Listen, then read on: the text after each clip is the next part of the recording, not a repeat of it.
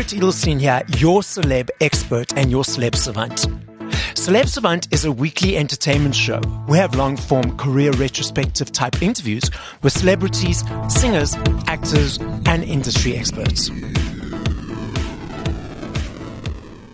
Growing up in Molepolole, a rural village in Botswana, Tau has made his way up the music industry's ladder. Influenced by his childhood exposure to kwasa kwasa, kwaito jazz, reggae, house music, soul candy, Sade, and Bob Marley, Tau began DJing at 14 and has gone on to make a local and international impact as both a producer and composer. Moving to South Africa, Tau's accolades so far include his debut single with Stereo T being released by the global powerhouse Get Physical. His next big hit, People of Charm, was number one on Traxsource charts for 6 weeks straight and was added to Black Coffee's personal track ID playlist, which he played on stages across the world. His single Ashra was then selected alongside Da Capo's song as one of the only two African representatives on Aluku Records' first global compilation. Most recently, Universal Music chose him and the Dutch legend Gregor Salto to craft the first ever remix package of the great Brenda Fassie's Vulindlela. Up next on Celeb Savant, we've got Tau. Where do we find you in the world? How are you doing and what's happening in your life? Brad, thank you for having me on your show. Like I said, it's an honor, man, and I appreciate the time. I am currently in Seoul, South Korea on tour, performing some gigs, spreading my music. Let's rewind all the way back to the beginning. So at what age did you realize, okay, cool, I want to be doing production, doing music, and how did that journey accumulate to where we are today? I started off standard way a student would, trying to go to university to finish a degree, and I kept missing classes and exams because I was up the whole night making music. And eventually I said, you know what, I'm just going to go where my heart is. Clearly I'm resonating with the music and it's drawing me there. So dropped out of school and I went to study music composition at a school called Emendi in Pretoria, where I learned to write music and score and do studio work. And from there, I went to be mentored by Ryan Murgatroyd, who is actually a maestro at music composition and production. I was very lucky to spend 3 years with him. And because it was COVID, we were just locked in our studio together, and I absorbed a lot of knowledge that led me to have the skills I possess today to be able to create such remixes like the Mango Groove Home Talk remix and compose for brands at Grid Worldwide, where I work. Tell us about the name, Tau. Where does it come from? Why did you choose that?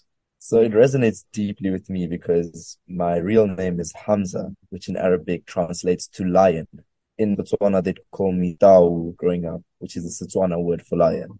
And so I chose to use it for my musical alias, so I can draw courage from the name. Whenever I'm in fear or doubt of myself, I just look back at my name. I love that. So is the Home Talk the first remix that you've done for another artist? And how did that collaboration come to be? 3 months ago, I just released an official remix of Brenda Fassie's song Vulindlela, which is one of her biggest songs. So Universal Music approached me and said, we're throwing you a bone. We've got 2 weeks. Can you pull off this remix? The exciting part is that the exact same recordings were given to Major League DJs, Major Lazer, who Diplo is a part of that trio, and the legend Gregor Salto from Amsterdam, an iconic house artist, and we all remixed Vulindlela. My remix sits within that package. I was able to pull it off, and that was the first iconic remix I did for South African artist. It was a great honor, and after 608 witnessed me doing this, I went ahead to reach out to Gallo Records to find a song that we could release on Youth Day. And so they gave us a list, and when we looked at Home Talk, the story behind Home Talk, it was a perfect fit. And so I got the stems from Gallo Records, which they had to convert from analog to digital, literally. Took the old tape recordings, converted it to digital, just for me to remix it, which felt really special. to be honest, for them to have gone through all of that just for me. And so then I began processing the tracks and start to interpret it in my own way. And yeah, so that was the first step. To convert from analog to digital, is that a long process? Is it a massive undertaking? What is the difference between analog and digital? Analog is literally the magnetic tape, which they would record on back in the day before they had the easy way of making music. Where we do on our computers, they were running it on finite tape. So if that ran out, they had to buy some more. The funny thing about tape is as time goes on, it starts to deteriorate. So they were able to convert it to digital while the quality was still maintained. And it's a very classic way of recording, which doesn't exist anymore, well, in our world at least, as producers in the modern age. And so that's the difference. Whereas digital is on our computer, we're able to cut and edit at will as many times as we want. And that gives us freedom and ease of making music that the likes of Mango Group did not have. So when I got those stems, I realized that, wow, this was actually a live jam session of them recording in studio. And they had to get it right in that recording, and you could feel the organic authenticity in these recordings. It was not a computerized standard recording that was perfectly on time. It was waving in and out of time. And so it was quite a challenge for me to work it and turn it into a different tempo, let alone a whole other genre. You mentioned that those tapes don't withstand time. So would recordings now that are digital last much longer potentially because they are digital? Yeah. I mean, the only thing that could deteriorate the digital quality or make you lose it is if the file gets corrupted or you lose your hard drive or you backed it up on. But we've got limitless ways of backing things up now, so it's foolproof. We're very lucky. I always tell artists that it's a privilege to be able to make music the way we do. We're spoiled. Speaking of that, I mean, maybe this was pre your time, but back in the day, we had the physical. We had vinyls, cassettes, CDs, as in the listening audience and how we consumed music. Those are making a massive comeback. I'm not sure if you know, vinyls last year in the UK alone had 5.5 million sales, the biggest sales since 1990. CDs are making a comeback, so cassettes. But then we have the streaming platforms whereby people are listening to music as well. What are your thoughts of the way people consume music now compared to back in the day when it was just physical? I don't think we have the appreciation that people back in the day had because it's so easily accessible as opposed to going into a store, physically buying this record and taking it home with you. If the vinyl broke or you lost it, it was gone. So when you held on to that song, you could feel it. It was in the magnetic tape, like embedded in that vinyl. So that's very auspicious. I'm glad it's making a comeback because I want to feel the music and hold on to. In fact, my first influences were CDs. I collected a massive amount of CDs from the Soul Candy days, which is one of my biggest influences. There's the Soul Candy compilations that they were releasing. I would wait in the Store Musica for them to hopefully be released at the stores near me. Sometimes it would take longer than expected, but eventually I'd find the CD I wanted and take it home with me, put it in the car or in the CD player and get excited and press play. I miss that excitement. There's something so special about that we just don't have.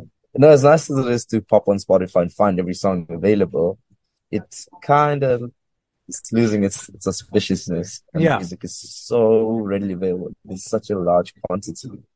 It's hard to focus on tracks, because you just get distracted with the next release and the next release, and every day you look online and it's 10,000 songs released. So it's a challenge now to make your music stand out. Actually, you've got to be more creative. I still have that experience because I still get my CDs. I budget for a certain amount of CDs every month. Obviously, we don't have a CD store in South Africa anymore, so I have to get it from overseas.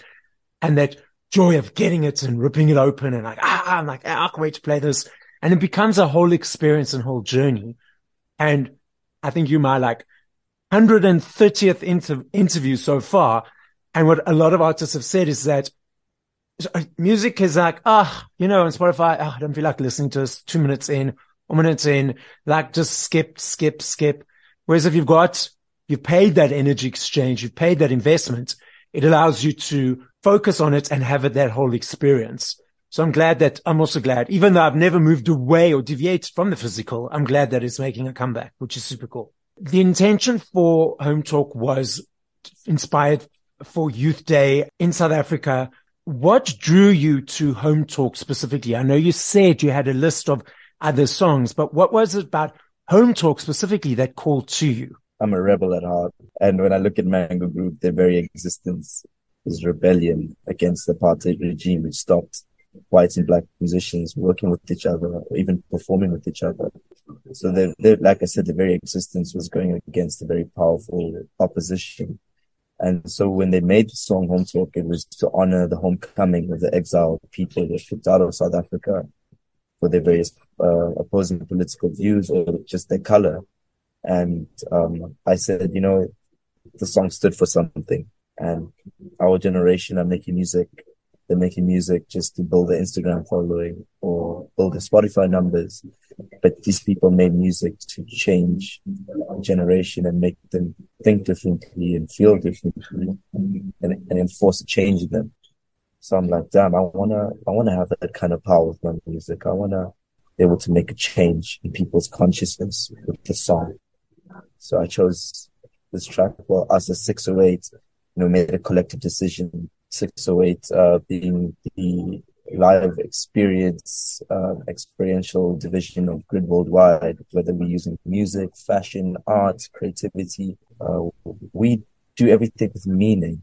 We don't just put out work. We find layered depth in everything we do. So they actually pushed me also towards this, that I should follow through with this record because it has great meaning, great purpose.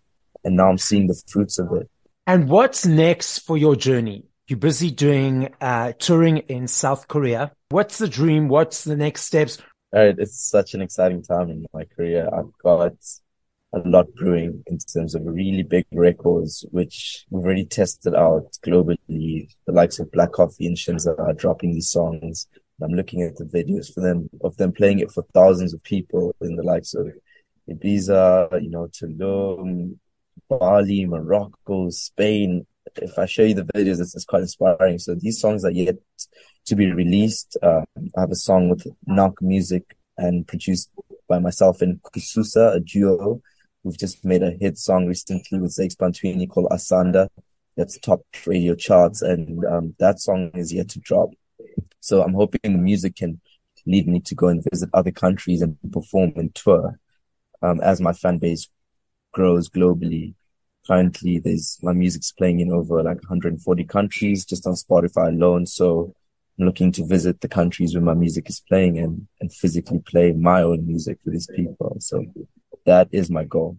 The difference between doing a remix for a song that's already been, like the Mango Groove song, and then creating a new song from scratch. How is that for you? It's very daunting to rework a classic song that has been a hit, because you have to live up to the standard. You have to maintain the memorabilia and the sentiment behind it and make sure you contain that feeling while reinterpreting it. It's a responsibility. It's an honor. It's a task at hand. When creating a fresh song, you have all more freedom to just explore the ideas and just create from your heart instantaneously without much overthinking, or there's not so much stress behind it as well, and the pressure isn't as much. So it is a more organic process when it comes to making a song from scratch.